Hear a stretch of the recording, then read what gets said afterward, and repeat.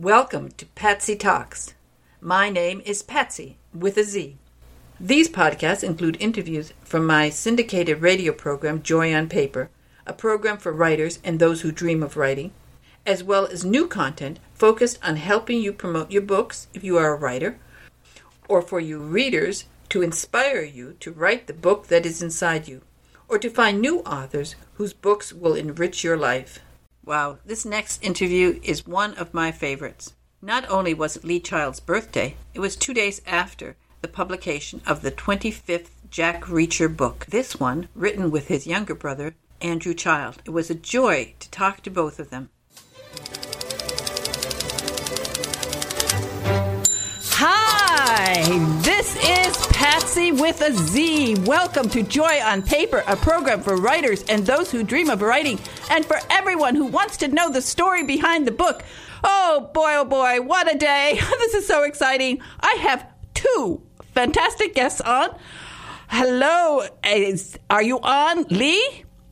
I'm here. Hi, Patsy. And Drew. Oh, wow. It's like having four guests in one, because I have Lee Child, then I have Andrew Child, and I have Andrew Grant, and then I have Drew, which is how all of my listeners know you, Drew, because you and Tasha so kindly hosted the program during this pandemic-y time, and my listeners know you very well.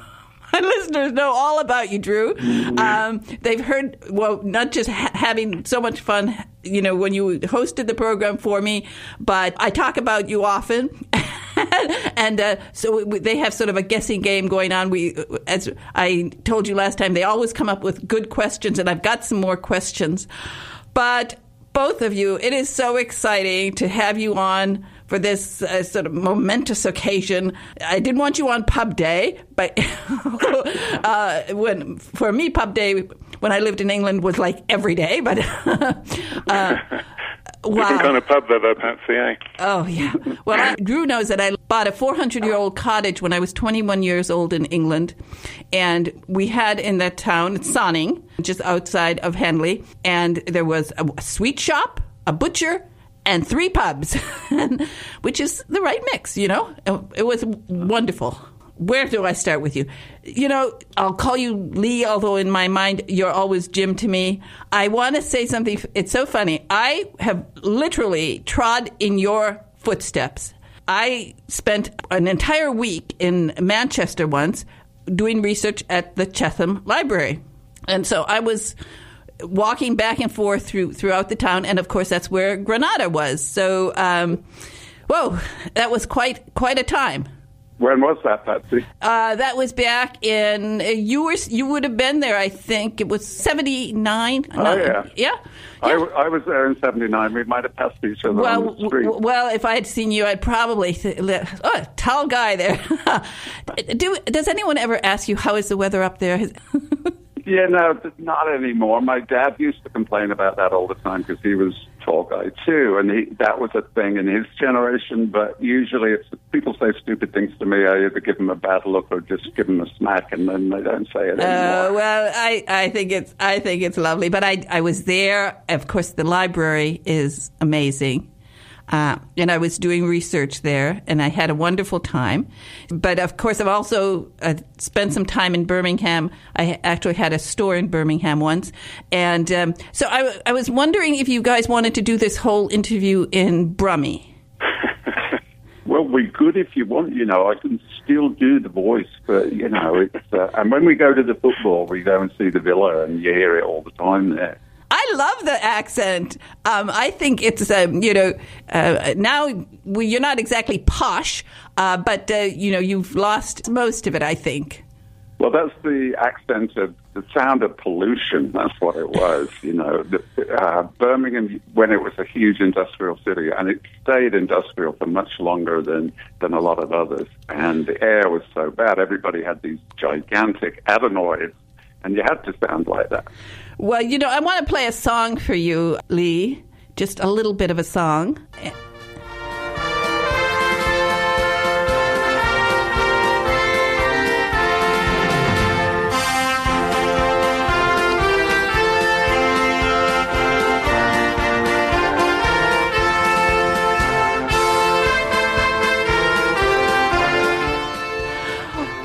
Well, as I said, I moved to England and I was rather obsessed with all things British. I read Jane Austen all the time, and that's why when I was 21 years old, I went to England. I bought a house not far from where she was born. And one of the things as a child, I had so wanted to go to Eton. I don't know. I had it in my mind that I'd cut my hair and somehow I would get to Eton and and get a proper education. So I was really shocked to discover that King Edward VI School, where you went, rates way above Eton. Yeah, Eton is rubbish. Eton's for boys, and they're all pretty thick, and the education they get out is awful. I mean, all you got to do is look at the Prime Minister. He comes from Eton, and he's thick as a brick and can't do anything. King Edward VI is an amazing school, of course, founded in 1552, which, for Americans, is so hard to believe. Tell us a little bit about your school days, because one of the things that you have certainly lived up to their school song, because very few people live up to their school song. Can you still sing it? Part of it, yeah, where the Iron Heart of England beats, something like that. But yes. I'm very old. You're not getting us on Pub Day. We're 2 days late, but you are getting me on my birthday. And that reminds me of how very old I am. And so my education was kind of a previous generation thing. It was still the classical English model where you learned Latin, you learned Greek. Anything in terms of history, anything after the year 1485 was considered kind of dangerously modern, not quite settled yet, practically journalism. And so that it was super, super classical, which was useless mostly, but actually, a lot of fun, and it gives you a tremendous grounding in a lot of philosophy, in a lot of language. We know where words come from and all that kind of thing. So overall, my elementary school was the thing that really taught me what I needed to know, reading, writing, and arithmetic. And if I'd left school when I was 10, I would have been fine. I would have gotten through life perfectly well. The rest of it was just icing on the cake. But you're right. I mean, the age of that school, but you ought to ask Andrew about the age of his school. But the age of my school is impressive to Americans. I was once accosted by a very snobby woman whose grandson had just gotten into one of those New England academies, and she was all very, very impressed by it. And she asked me, where did I go to school, thinking it would be some, public school, CS6 in the Bronx or something like that. And I said, ma'am, the school I went to is 224 years older than the United States. And that shut her up. It does. It's so funny.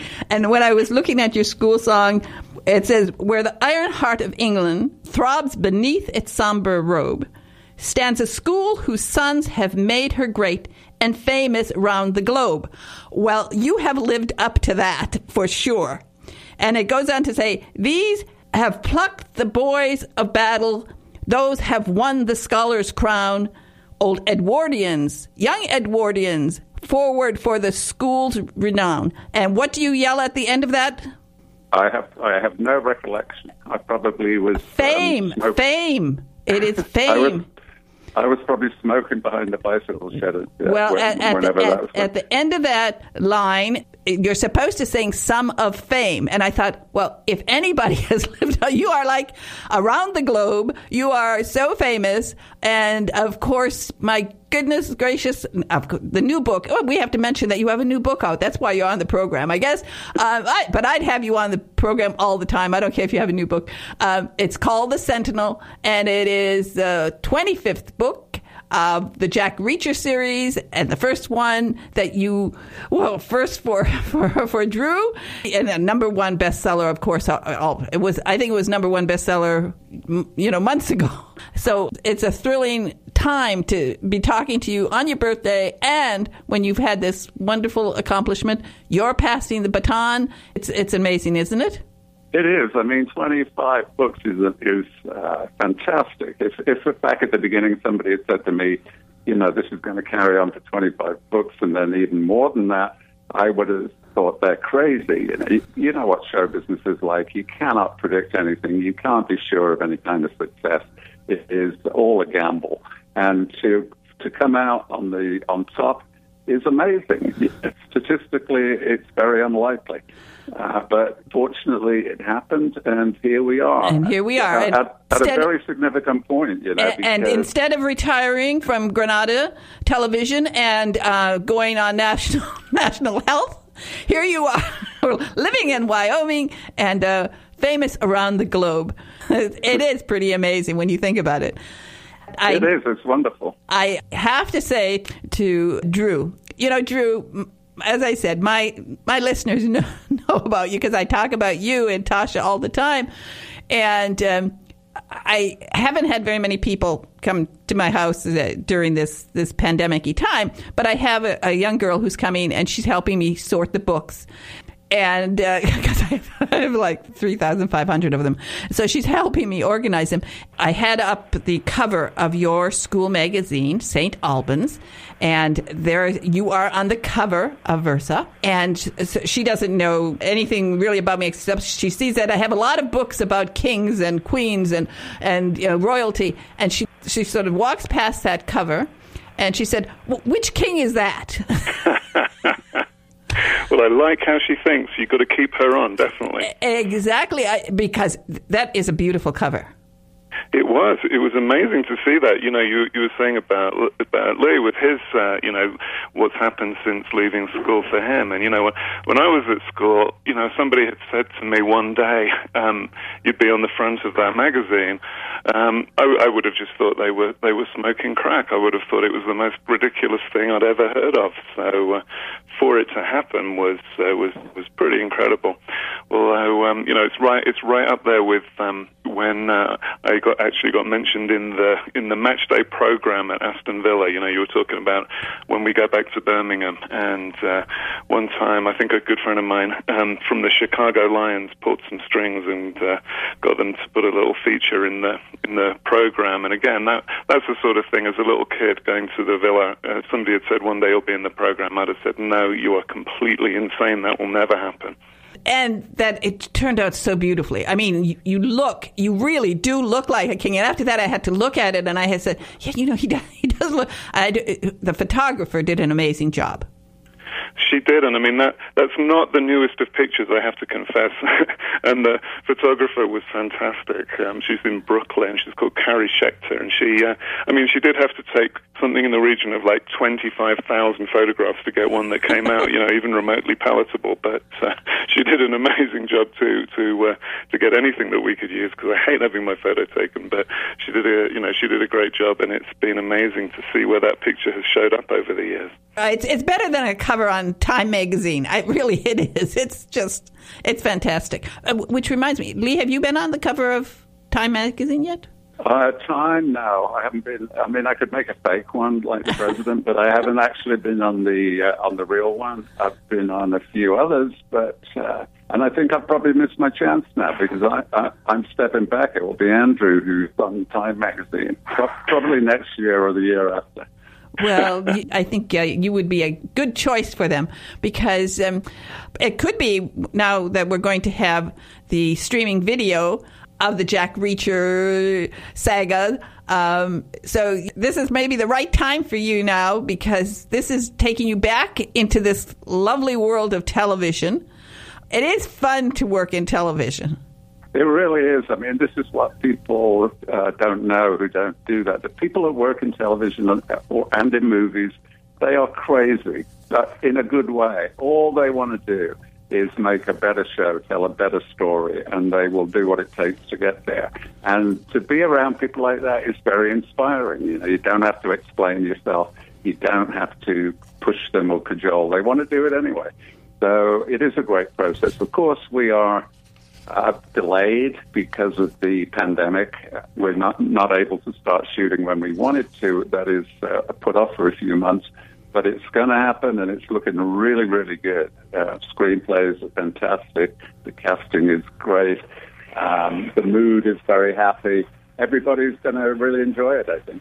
Well, I think to be on a set no matter what your position, when you're on a set of a television production, a movie production, it's a world that is so exciting. It almost takes your breath away. You're there. You could be doing the simplest thing, and you say, "Oh my goodness, I'm here!" And it is really exciting. So I can see, those years that you were at Granada and that you were doing some really, really great programs. I mean, some of the best, like Brideshead Revisited and Jewel of the Crown. Did you know that Jewel of the Crown was Stephen King's favorite book? Is that right? No, yeah. I didn't know that. Did you know that? That's what he was asked many times. He would say, Jewel of the Crown. And so isn't it wonderful, all these sort of threads that link us? You never thought, for example, when you started a band or a rock group or whatever you called it, called Dark Tower, that one day you'd be pals with Stephen King. I know, isn't it remarkable? I used to read Stephen like a fan. And now we hang out, we go to the Boston Red Sox. I mean, I do that as a favor to him because who would want to do that otherwise? But, yeah, it's amazing the way things come around. John Grisham, for instance, who I started out as a reader, really admiring him. I think he's a way better writer than people give him credit for. I was always a fan. Now he's a friend. It is amazing what happens. And, of course, let's talk just a little bit about some of the people you worked with at Granada, because you work with some really great people like Jeremy Irons and just throw a few names in there. What was Claire Bloom like? Tell us a little bit. Well, it was a huge production, all of those dramas, obviously, but it was a very democratic thing that we had a canteen, like a cafeteria where everybody ate, and you would be standing in line. Maybe Claire Bloom's in front of you, and Jeremy Irons or Anthony Andrews is behind you. And I think when you're at the level of making a program, you're down in the weeds and you're doing it shot by shot and line by line, everybody understands that they're just workers, the same as everybody else. And so it was very equal, and it was a lot of fun. The ones that I really got to know best were the ones that were there all the time. We had a soap opera running. It's maybe the longest-running TV soap opera ever. It started in 1961, called Coronation Street. Yes. Those people were like total workmates to us. We had a lot of fun with them. And who else would there be? The other thing that there was at Granada that people forget about, the drama was fantastic, but there was also serious documentary stuff, some real serious journalists. And they were fun as well because, they were involved in things that we were threatened by the government sometimes about things we were revealing. And that made it very dramatic, very exciting. You felt embattled. It was you against the world. And Granada was relatively small back then, certainly in terms of the management structure. When I first started, I was a young trainee, and there was only like 2 levels of management between me and the chairman. And so the whole thing was a family. It was wonderful. One of the productions, I don't know if it was done during your time, it was when it was called The Christians, and Bamber Gascoigne was the narrator. Yeah, Bamber, he also was the presenter for a show called University Challenge, which was that was the British equivalent of College Bowl. And he was erudite. And he always wore a corduroy jacket, like he just came out of Oxford I love him. I love him. There are only 2. I never know. Do you prefer to be called an Englishman or a Brit? I'm a citizen of the world. Well, I know. But I belong nowhere. Generally, do Englishmen like to be called Englishmen, or do they like to be called Brits? Well, really, my dad was from Northern Ireland, which is the final part of the United Kingdom. It's not even part of Great Britain. So I would say I'm a UK citizen. UK citizen. Well, I used to love University Challenge so much. Neither one of you were in your uni's team for University Challenge? No, neither of us were particularly brightly shining lights, I don't think, during our university days. Because you both went to the University of Sheffield, and but I don't believe they've ever won it. I think they might have placed or something. But I don't know. I used to watch. Our problem was that it was shot during the day, and that made it impossible for us because we were asleep all day and up all night, so we missed it. But what they do just before Christmas every year, they do a kind of alumni tournament, or celebrity. Anybody who's graduated and become famous is invited to go back and compete. And I get asked every year, and it's a real dilemma. I mean, it's an impossible choice. It's a sort of lose-lose proposition. Suppose you go on the show and look like a total idiot. You don't want to do that. But Bamber Gascoigne managed to make everybody. He didn't make fun of them when they didn't answer the question right. And as an American, of course, for me, it was a real challenge because of so many of the things that I had no idea what he was talking about. But I did love every once in a while that I would get something right.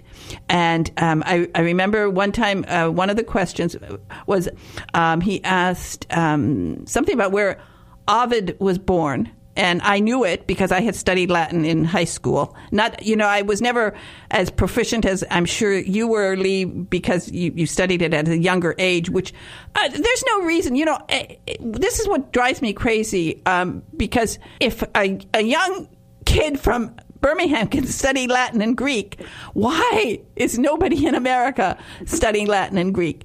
And it does help the mind. I believe it helps your mind enormously. So, but I would love to meet him. He's still alive, I don't know if you know him, but he's one of my favorite people. I haven't talked to him for years, but obviously I knew him when he was there, and he was a very sweet guy. And you're quite right that he would ask these questions that were virtually impossible to answer, and one of the students would get it wrong, and he would look at them with that sympathetic look as if to say, how could you not know that? Yeah, but he did make them feel really, really... He didn't. He retired, and I'm never sure why. I'm never sure why he gave it up, but he retired, and now there's a guy called Jeremy Paxman does it. And he is a little bit more scathing when they get it wrong. He's a little more combative. Exactly. So I love the name Bamber. I think it's such a cool name. I thought somebody has to name a character. Oh, one of you have to. Well, now it's up to Drew. Drew has to use the name Bamber in honor because he is something. He is really something special. And I would love to say I'd love his telephone number. I'll call him up and say I love you because I think he's so great. Of course, the other one, and Drew is well aware. Harry Kane is sort of a passion in my household. But speaking of soccer, the two of you, which teams do you follow? We both follow Aston Villa. Well, what can I say? Tottenham. We have Tottenham. We have like one of these 30-foot long scarves. I don't know. None of us could wear it. It would wrap around us like a dress, but we have it because we watch any time Harry Kane is on. We are glued to the telly. Well, Andrew's far too polite to point out that Tottenham last won the league 7 years before Andrew was born.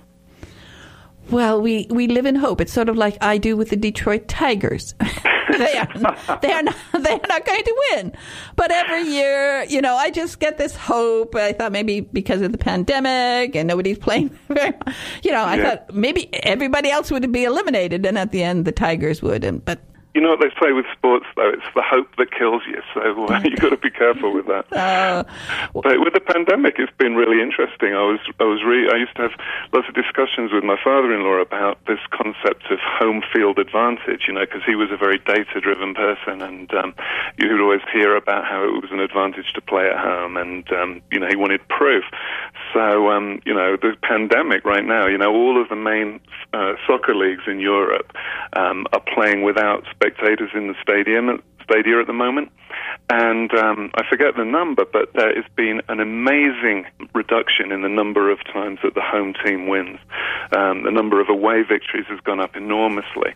And, I think that's a fascinating side product of the pandemic, causing teams to play without the fans there. Well, I always ask my listeners if they have questions. And, my listeners, many of my listeners, of course, are mystery writers and writers in general, because I encourage writers. And one of them, and sometimes they're very good at research. And so one of them wants to know, and this is for you, Drew. Mm-hmm. Did you perform nude in one of the Edinburgh festivals that you produced? Well, that is a fantastic question. I've never been asked anything like that before. It's putting some very alarming pictures in my head right now. But, it's fair to say that we did have 2 shows at Edinburgh. And I didn't even set foot on stage. I was the producer and the person who kind of made all the organization, and the one who upset everybody by insisting that they showed up on time and stuff like that. But no nudity from me. Okay, you'll be pleased to hear. Okay, well I don't know. I think maybe she was trying to Google a photo of you participating in that festival, because that was one of the things that you did after you finished uni, and you became you produced things. And did you work in London or just Edinburgh? What did you do in theatre? We were based in Sheffield, where we'd been to university, and so we did a lot of shows in the Sheffield and Yorkshire area. But we also toured the UK a couple of times, and we did 2 shows at the Edinburgh Festival. And the thing I remember most clearly from that was that one of the shows we did was very physical. There was lots of people being flung on the ground and leaping on the ground and rolling about on the ground. So the stage set, primarily, it was we had lots of the special foam material that we laid down on the stage, and then covered it with a kind of tarpaulin that was all painted in a special way. And they were very safety conscious anywhere where there's a public performance. So we had to have all kinds of certificates showing that we had the correct kind of foam that wouldn't burn and all of this. And on the day before our first performance, we'd taken all of our stuff up to Edinburgh, and we had it. The venue had a room that everybody could use for storing their stuff. And the fire department decided to do a random inspection, so they showed up. And I thought, well, this is no problem. I've got all the certificates, So I start pulling out all this paperwork, and this enormous Scottish fire chief just sneers at this paperwork as if it's the most ridiculous thing he's ever seen in his life.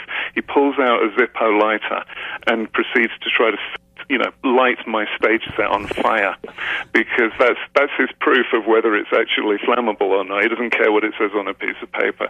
So I remember standing there with my heart in my mouth, and this guy trying to light all my equipment on fire. But fortunately, it didn't burn, so we were all good. But that's one of my abiding memories. The other one was we finished our performance one night, and the crew and the cast, if there was a problem, if anything was broken or not working properly, they were supposed to tell me so I could fix it. And one guy had broken this long wooden stave that we needed in like a kind of fight scene, only he hadn't told me about it until like 10 minutes before the show. It finally dawned on him that maybe we might need to replace it. So he told me. So I actually I had 10 minutes to get another long piece of wood. So I climbed over a fence into a construction site next to the venue and stole a piece of wood off this construction project and took that back, and that's what we used for the rest of the show. Well, that's a producer for you. You overcome things, that's for sure. Lee, there's something really funny. As I was talking about the threads that connect us all in so many ways, and since I started this program, there have been so many magical threads that have connected me to the authors and the people who I have spoken to. And some of them are silver, and of course you guys are golden threads.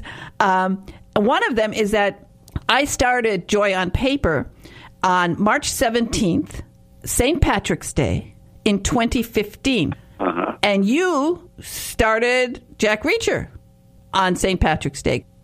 That was the very first publication, yes, St. Patrick's say 1997. That was when Killing Floor came out. And I wish I'd paid more attention to it, really, because, when you're into your next book at that point and thinking about the future, and I should have just chilled that day and enjoyed it more. I kind of have very little recollection of it, and I wish I'd paid more attention. So there we are. Both, it turned out to be, St. Patrick's turned out to be lucky for both of us, and March 17th turned out to be lucky for both of us, because here I am, I'm still going. I don't know how strong, but I'm still going. And of course, for Jack Reacher, tell me, do you have that handwritten, I think you wrote it in pencil, the first book? I do. What happened was, to me, it was extraordinary, but there was a university in the UK called University of East Anglia, which is roughly the equivalent of Iowa State. Iowa State is like the Writers' University in America. East Anglia is in Britain. And they asked, would I donate all my archives, all those old manuscripts and so on. So now it's actually in a kind of museum in Norwich in England. And, of course, that's The Killing Floor, your very first one. Yeah. Mm-hmm. And when you look back on it, when you sat down and wrote it, how much did that first page change? I made one false start, and you can see it. There's a short sort of 4-line paragraph at the beginning that is crossed out because I wasn't happy with it. Then I launched into it in a different way, and that never changed. And since then, I have never changed an opening, because I think that the first line, the first paragraph, it's so pure. It's the first line is unique in a book. It's the only line that does not follow another line. So it can be anything. And I feel like the genuine, authentic first paragraph, as you first wrote it, is always the best.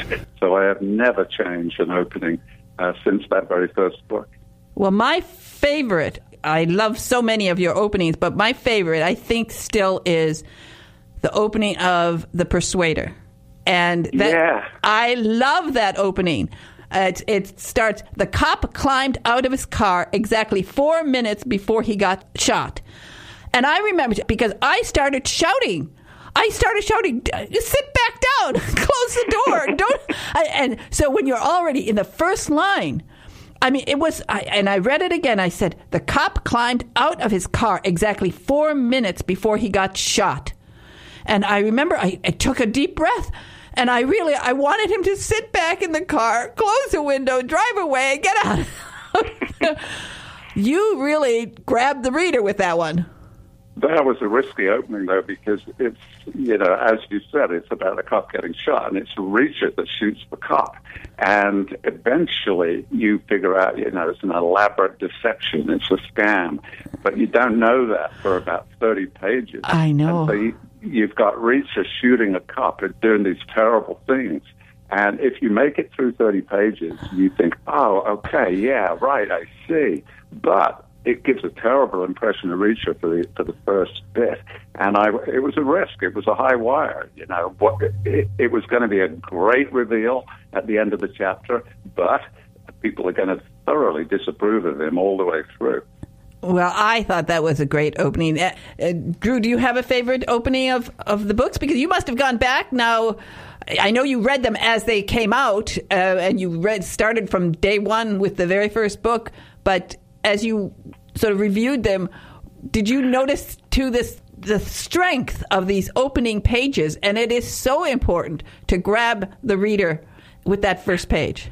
Absolutely, and not only have I always loved them, because the thing, the center of gravity shifted so much, because up until, in fact, it was even after I'd read Blue Moon. I was lucky to get a pre-publication copy of Blue Moon, so I'd read all 24 of them purely as a Reacher fan before the idea of joining in with the writing ever came along. So, I was always aware of how fantastic the opening lines were, and then, of course, when I had to come up with one, it made the stakes a little bit higher. But I think one of my favorites, I would go with the beginning of Make Me, which Make Me starts with, moving a guy as big as Kiva wasn't easy. I just thought, immediately, you want to know more. Who's Kiva? Why wasn't it easy? It's just it just grabs you and pulls you in, and then it never lets go until you get to the very end. So, yeah, the opening line is an amazingly important thing. I remember writing that, actually, and it just seemed like a good line, and I had no idea. The questions that Andrew just asked, I had no idea what the answers were. Who is Kiva? I don't know. Why is moving him hard? I don't know. But it just sounded like a great line, and then you build the story on top of that. And that's exactly how you write. I mean, you don't plan a lot. You let the story take you away? Yeah, I don't plan at all. I just wait and see what happens. Like real life, none of us knows what's going to happen. And so you just go with the flow and see what turns up.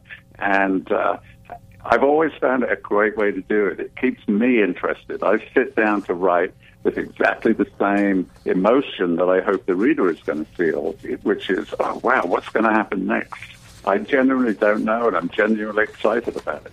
I have a question inspired by the girl who's sorting my books. And this is, because both of you, of course, love theater, and you must have participated in theater at your schools. What are your favorite parts if you were going to play a part in a Shakespeare play? Oh, wow. If I was being egotistical, I would say I want to be Prospero out of The Tempest. The boss pulling all the strings with all these sprites and spirits under his command. I would love that. And Drew? Not Romeo? So I would, if I was going to pick one, I would actually say Henry V, and not because of the battlefield scenes or the once more into the breach or anything like that.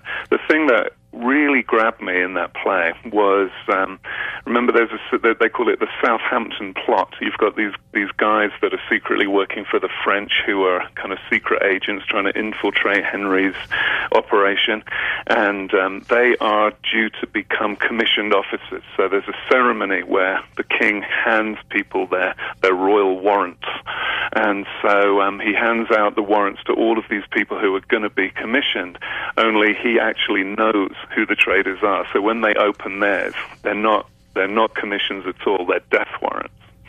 And I just love that scene, because it's classic drama, because you're led to believe that the king is in terrible peril because these traitors are about to ascend to this position of power. And so you're terrified for the king, you're rooting for him, you're thinking, no, this is awful. And then it turns out that he was a step ahead all along. He knew and he took care of business. And I just love that. And that's been used, that motif has been used over and over and over, even to the point, he was talking about Coronation Street, that soap opera, but there was another one called EastEnders, and two of the heroes, there was Dirty Den and his wife who ran the pub, and Dan was always, off with other women doing the dirty, and his wife wanted to reconcile, and she'd gone to all of these lengths to sort of lure him back. And the idea was that you thought she'd succeeded; they were going to have this lovely romantic Christmas together, and then on Christmas Eve, she said, "Why don't we just give each other our cards and presents now?" So she gave Dan this lovely present and romantic card. Dan handed her card. Only it wasn't a card, it was divorce papers. And I remember watching that and thinking, they nicked that from Shakespeare. But, I love that. I love that reverse, because you're so emotionally invested, so therefore the payback is so great when you discover that things are okay after all. That reminds me of the pub. As I said, we had 3 pubs in our little town, and of course, everybody has the pub that they go to. I mean, you pick. Eventually, you pick one that you go to all the time.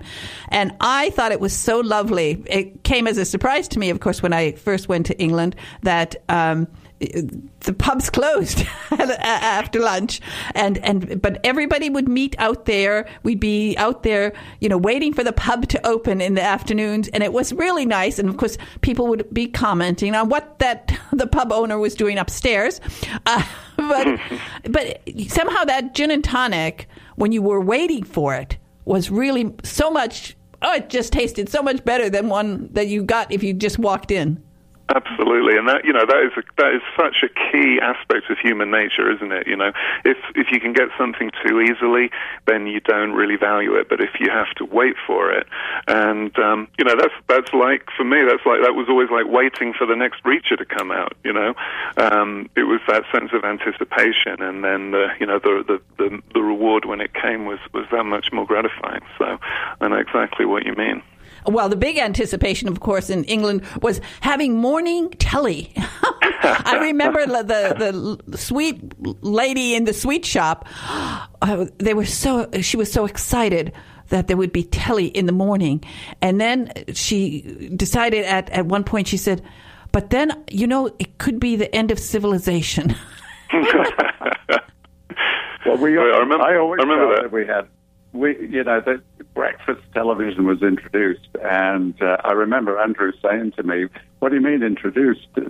6 o'clock evening news. That's my breakfast television. It's always been there." Exactly. I was going to say, there's always TV on when I woke up. Yeah.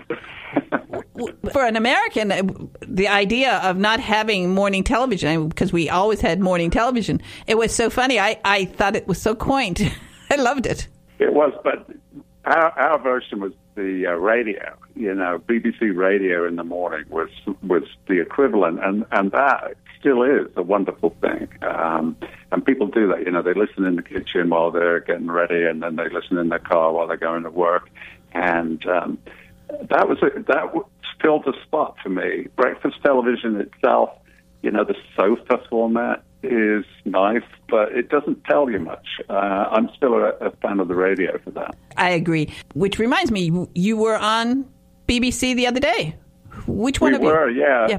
Both of us were, and because we're out west on mountain time, breakfast time in Britain was 2 a.m. for us, so we were up late, and I don't know what we looked like. I mean, it must have looked like we had a rough night or something, because it wasn't actually morning for us, it was late evening. And they didn't do any Brummie jokes on you? No, they didn't. What they did, the BBC is so thorough that they did a research call and beforehand, and they said, do you mind if we ask you silly questions like which one of you is better looking, which one of you is smarter, and all of that. But they actually didn't do that, because they never do. Whatever they say on their research call, you can be sure they're not going to do in the show. It's a weird thing. I don't know why it works like that. Well, I'm going to play a little game here. I'm going to say two names, and I want you each to tell me which one you prefer. And this is sort of a personality test. Okay, if two names, Tolstoy, Dostoevsky. If you are stuck in a apartment for a week where you can only have a choice because of the pandemic, which one? Tolstoy, Dostoevsky?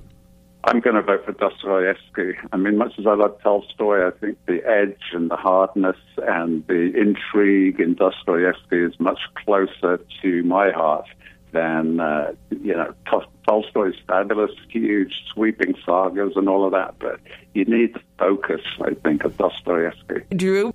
Yeah, I would go with that as well. A few years ago, when Tasha was writing a book set in St. Petersburg, we went to visit, and the one in Russia, not the one in Florida. And one of the things we did was we went to Dostoevsky's apartment, because it's been turned into a museum. And there were two fantastic things we saw. One of them was, you were asking Lee about the original manuscript for Killing Floor, with the crossed out first paragraph. Well, you would not believe the state of the first manuscript. It might not even have been the first one. It might have been maybe the third or fourth one for Crime and Punishment. It was covered in crossings out and scribblings in the margin. It was unbelievable.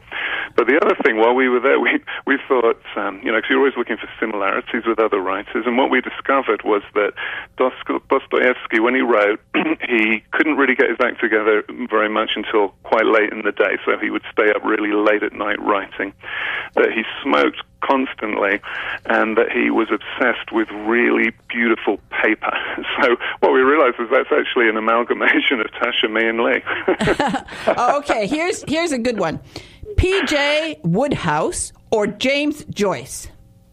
Yeah, no, honestly, I'm going to say neither. I can't. I mean, James Joyce is just incomprehensible to me. Like every other human on the planet, I've tried to get some meaning out of Ulysses and failed.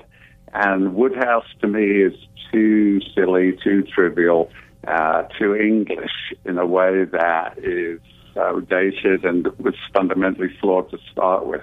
So I'm going to reject both of them. Oh, well, so you're going to sit in this penthouse with no books. Okay. Yeah. I mean, I think that's the way, because, you know, my initial reaction was, well, I can't go with Joyce because I don't understand it. But then, yeah, Woodhouse is a dodgy one to bring in as an alternative. But I did hear a great story about Joyce once. He was, because he was, you know, he used to hang out with Samuel Beckett a fair bit, and apparently one time he was miserable and depressed, and Beckett said, "So what's the problem? Why are you so down?" And Joyce said, "Well, I only wrote 5 words today," and Beckett said, "Yeah, but for you that's a lot." And Joyce said, "Yeah, but I'm pretty sure they're in the wrong order." You could put them in any order you wanted. Now, notice one thing. Nice. I said Woodhouse because when I first went to England, because I lived in northern Michigan, nobody had certainly ever heard of P.J. Woodhouse, and I pronounced it all the time for years. I thought it was Wodehouse, and when I got to Guildford, and I said, "Where is Wodehouse's house?" People sort of laughed at me. So it's Woodhouse. I would take him. At least I can imagine having Jeeves, and I rather enjoy that. You know, that part of England for an American, that's a thrill. And one more. This is the final one because we don't have much time. Hemingway or Fitzgerald?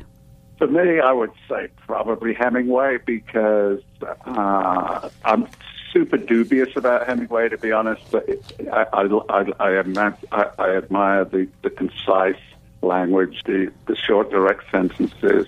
I see a lot of virtue in him, as well as a lot of silliness in him. You know, that whole macho thing, constantly wrestling with giant fish and all of that. If I want to fish, I go to the shop. You know, why do all the work yourself? And if you want macho, you have Jack Reachers, and soon to be a streaming video. And what about you, Drew? Yeah, I think the same, for the same kind of reasons, because you know, I prefer the sort of you know, I think there's I like that, you know, you can't say this for every book, and there are some where you've got quite a few distractions in there, but you know, it's generally that much grittier and you know, that kind of appeals to me, I think. But I remember going to Hemingway's house on Key West once, and I was amazed because they had this huge business going where you could have your wedding there. And I remember thinking, so you know, which part of the Hemingway legend is attracting people to get married here? Is it the multiple divorces? Is it the suicide? You know, what is it that makes you think Hemingway is a good thing to associate with your wedding? That's not exactly my idea of a destination wedding. My idea of a destination wedding is Venice, and Tasha Alexander is going to have a book out in March. Whoa. Tell us about that. We have 1 minute.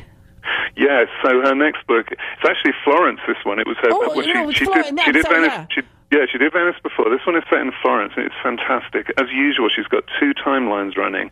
And so she has Lady Emily arrive, once again shut out from her husband Colin's investigation, which gets off to a very dubious start when a body flies off the roof of a building. So Emily sets out to run her own parallel investigation.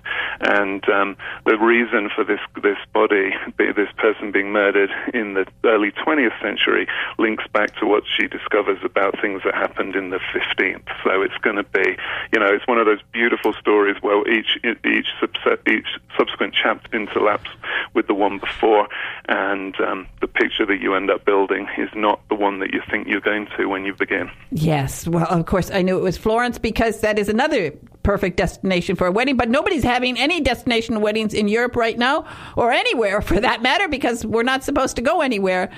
But you guys are very lucky to be living in Wyoming, land of the open skies, where you have beautiful stars every night, fresh, clean weather, and wonderful air. Do you ride horses or drive Land Rovers? we tend to drive, honestly. There are horses here, but none of them are ours. And the last time I went on a horse was in 1978 in Scotland, and I fell off after about 30 seconds. So it would take quite something to get me back on a horse. Well, actually, I've never been on a horse. I've seen one once, but I've never been on one. Well, you know, if you lived in the 1870s, you guys would have had to go either to India, or you would have to come to the West in America, and then you would have had to learn how to ride a horse. Geez, this is wonderful. Look, they're playing my music. I'm out of here. You're out of here. I want to thank you both, Lee Child and Andrew Child. And just thank you so much. The new book is The Sentinel. We don't have to talk a lot about it. We know Jack Reacher is going to just do a lot of interesting stuff, some fights and all sorts of exciting stuff. You guys did a great job. Thank you so much for being on Joy on Paper today. It's been a joy to talk to you. Absolutely our pleasure, Patsy. Thank you. Okay, bye-bye now. And you never know. Lee, you might decide to write a kid's book and you'll be back, okay? You never know. You never know. Okay, and good luck. Well, I'm going to be watching the streaming video, so bye-bye now. Bye. Okay. Whew. I don't have time for anything more. We're out of here. This was a big show. 1 hour of Lee Child and Andrew Child, or as I like to call him, Drew, because they are wonderful, and I'm just so thrilled that they gave me an entire hour. Bye-bye now. This has been a Joy on Paper, a real joy today. Bye-bye. Thanks for joining me. To find out more about Patsy Talks or my radio program, Joy on Paper, visit my website, www.radio-joyonpaper.com, or follow me on Facebook at Radio Joy on Paper. If you have a question or a suggestion, send me an email at patsy.podcast@gmail.com.